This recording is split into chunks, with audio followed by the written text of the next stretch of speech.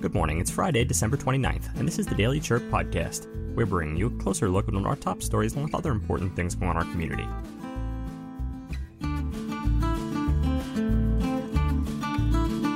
Today, we dive into a recent development concerning the historic Gadsden Hotel in downtown Douglas. This landmark has been a cornerstone of the community for years, but recent events have led to significant changes. Before we begin, we'd like to thank our sponsors at Lawley Automotive. Hi everyone, I'm Sean Lawley from the Lawley Automotive Group, and we've stocked up on inventory at all of our dealerships. If you've been thinking about a new car, we've got the deal for you on a new Buick, GMC, Chevrolet, Ford, Kia, Hyundai, Honda, Nissan, Chrysler, Dodge, Jeep, and Ram. You don't have to go to Tucson or Phoenix to buy a new vehicle. We're your hometown dealer since 1995. We'll beat the big city dealers in price, and our customer service is small town dealer friendly. Come into any one of the Lawley dealerships today or shop lawleycars.com and see why nobody beats a Lawley deal. Nobody. Now some Arizona trivia. The saguaro cactus blossom is the state flower of Arizona. The white, waxy blossom was designated the state flower back in 1931. It's indigenous to Arizona, and it grows to a height of 40 to 50 feet. It can live to the age of 200 years. They're slow to grow and slow at propagating. The giant saguaro cactus is also a candidate for the endangered species list. In fact, harming one in any manner is illegal. Today's history is brought to you by Benson Hospital. The team at Benson Hospital is always working towards building a healthier community. For example, when the Benson Food Pantry needed a new home, they worked with them to find one, and their staff even helped them apply for grants to support the mission. You can learn more about everything they're doing for our community by following them on Facebook at facebook.com/Benson Hospital. Now our feature story. Just recently, officials from the Gadsden Hotel announced the temporary closure of the Cafe 333, its restaurant, and the Saddle and Spur Tavern. This decision has had a ripple effect, particularly on the hotel's staff. In fact, a majority of the staff, including the hotel manager Tanya Duarte, were laid off. Duarte, who had been managing the hotel since its acquisition by Balwand Alk, Rashpal Thind, and Sukhchand Sandhu of Bright Brain Hospitality, confirmed via text that she, along with 95% of the staff, had been let go. The hotel's website now states, quote, "The restaurant and bar will be closed for maintenance until further notice." This closure marks a significant pause in the hotel's operations. On December 28th, the owners issued a statement addressing these temporary closures and layoffs. They expressed gratitude towards their employees and the residents of Douglas for their support and respect. They acknowledged that it's been a challenging year since they purchased the Gadsden Hotel, emphasizing the hotel's uniqueness and historical significance. They explained that the hotel is currently undergoing a restructuring and reorganization of its business model to prepare for a long-term vision. This restructuring comes after a year of financial loss, with the owners personally covering payroll despite negative cash flows. The mission, they emphasized, is to redevelop the building. They are redirecting their financial resources towards this long-term vision, which involves obtaining demolition and renovation permits with guidance from local and state authorities. This restructuring, unfortunately, impacts many within their organization, but they believe it's necessary for the community of Douglas and the revitalization of the downtown area. The hotel's restaurant and bar are undergoing annual cleaning and maintenance, with plans to reopen soon. The hotel itself will continue operating with 22 rooms, and the lobby will remain open for tourists. The owners also addressed negative comments on social media, expressing their disappointment, particularly with the racist and defamatory language used. They emphasized their commitment to working with authorities to investigate and prevent such incidents, reaffirming their belief in the freedom of speech, but also in its responsible use. Thanks for listening. Before we continue, a quick message from our sponsors, Prestige Family Living. Here at Prestige Assisted Living at Sierra Vista, the holidays are about to get ugly. Join us for our Ugly Sweater Party, taking place December 15th from 2 to 4 p.m. Amid the beauty of the season, we want to see your most garish garments. The best of the worst holiday sweaters will win prizes, and we'll have snacks and refreshments along with all sorts of holiday fun. For more, visit prestigecare.com/Sierra Vista. Again, that's prestigecare.com/Sierra Vista. Next, a recent poll shows that regional dialects and accents are dying out. Alexia Stanbridge of Cronkite News spoke to Arizonans about what is unique to our language and whether they think the Arizona dialect is worth preserving. I don't know what a swamp box is. What is a swamp box? A swamp box is an air conditioner. Does that surprise you? Oh. Oh. The way we speak and understand language varies depending on people and places.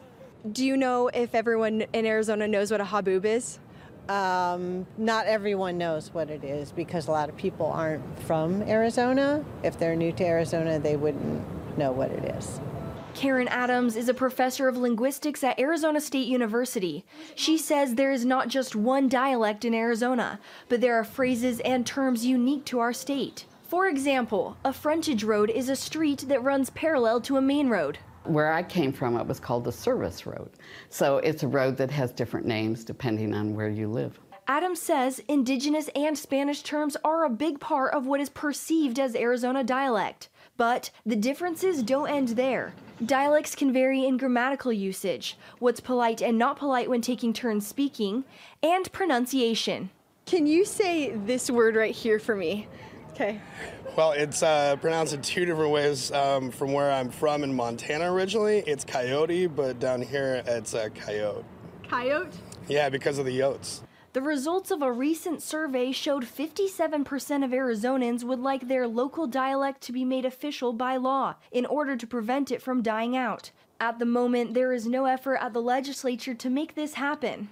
Still, Adams says language creates cultural identity, and that makes it important to preserve. Maintaining those particular usages and that are a way of, saying we're still here and we're an important part of this state. In Phoenix, Alexia Stambridge, Cronkite News. Thanks for listening. Before we continue, a quick message from our sponsors, Ace Hardware.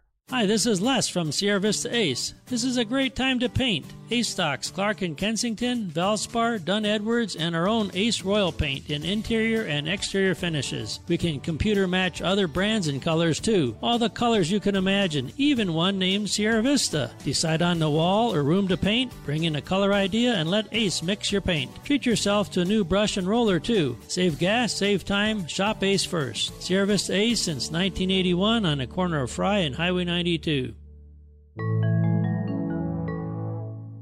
Next, an upcoming event that you should know about. This December 31st, Electric Brewing is the place to be.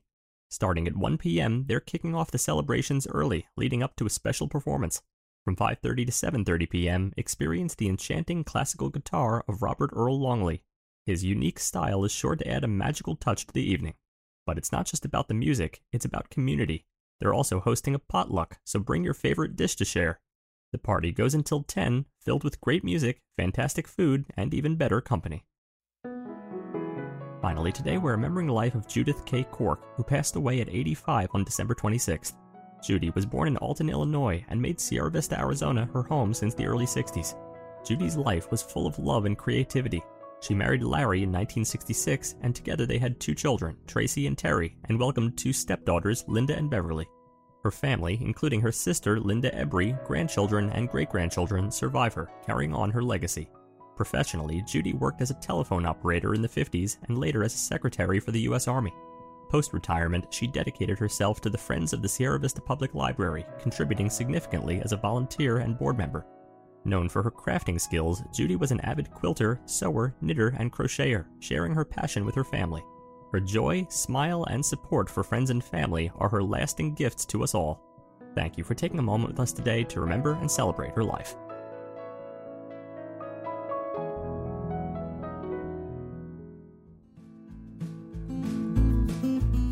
Thanks for tuning in to the Herald Review podcast today. And remember, the Herald Review is here for you with local news you can trust.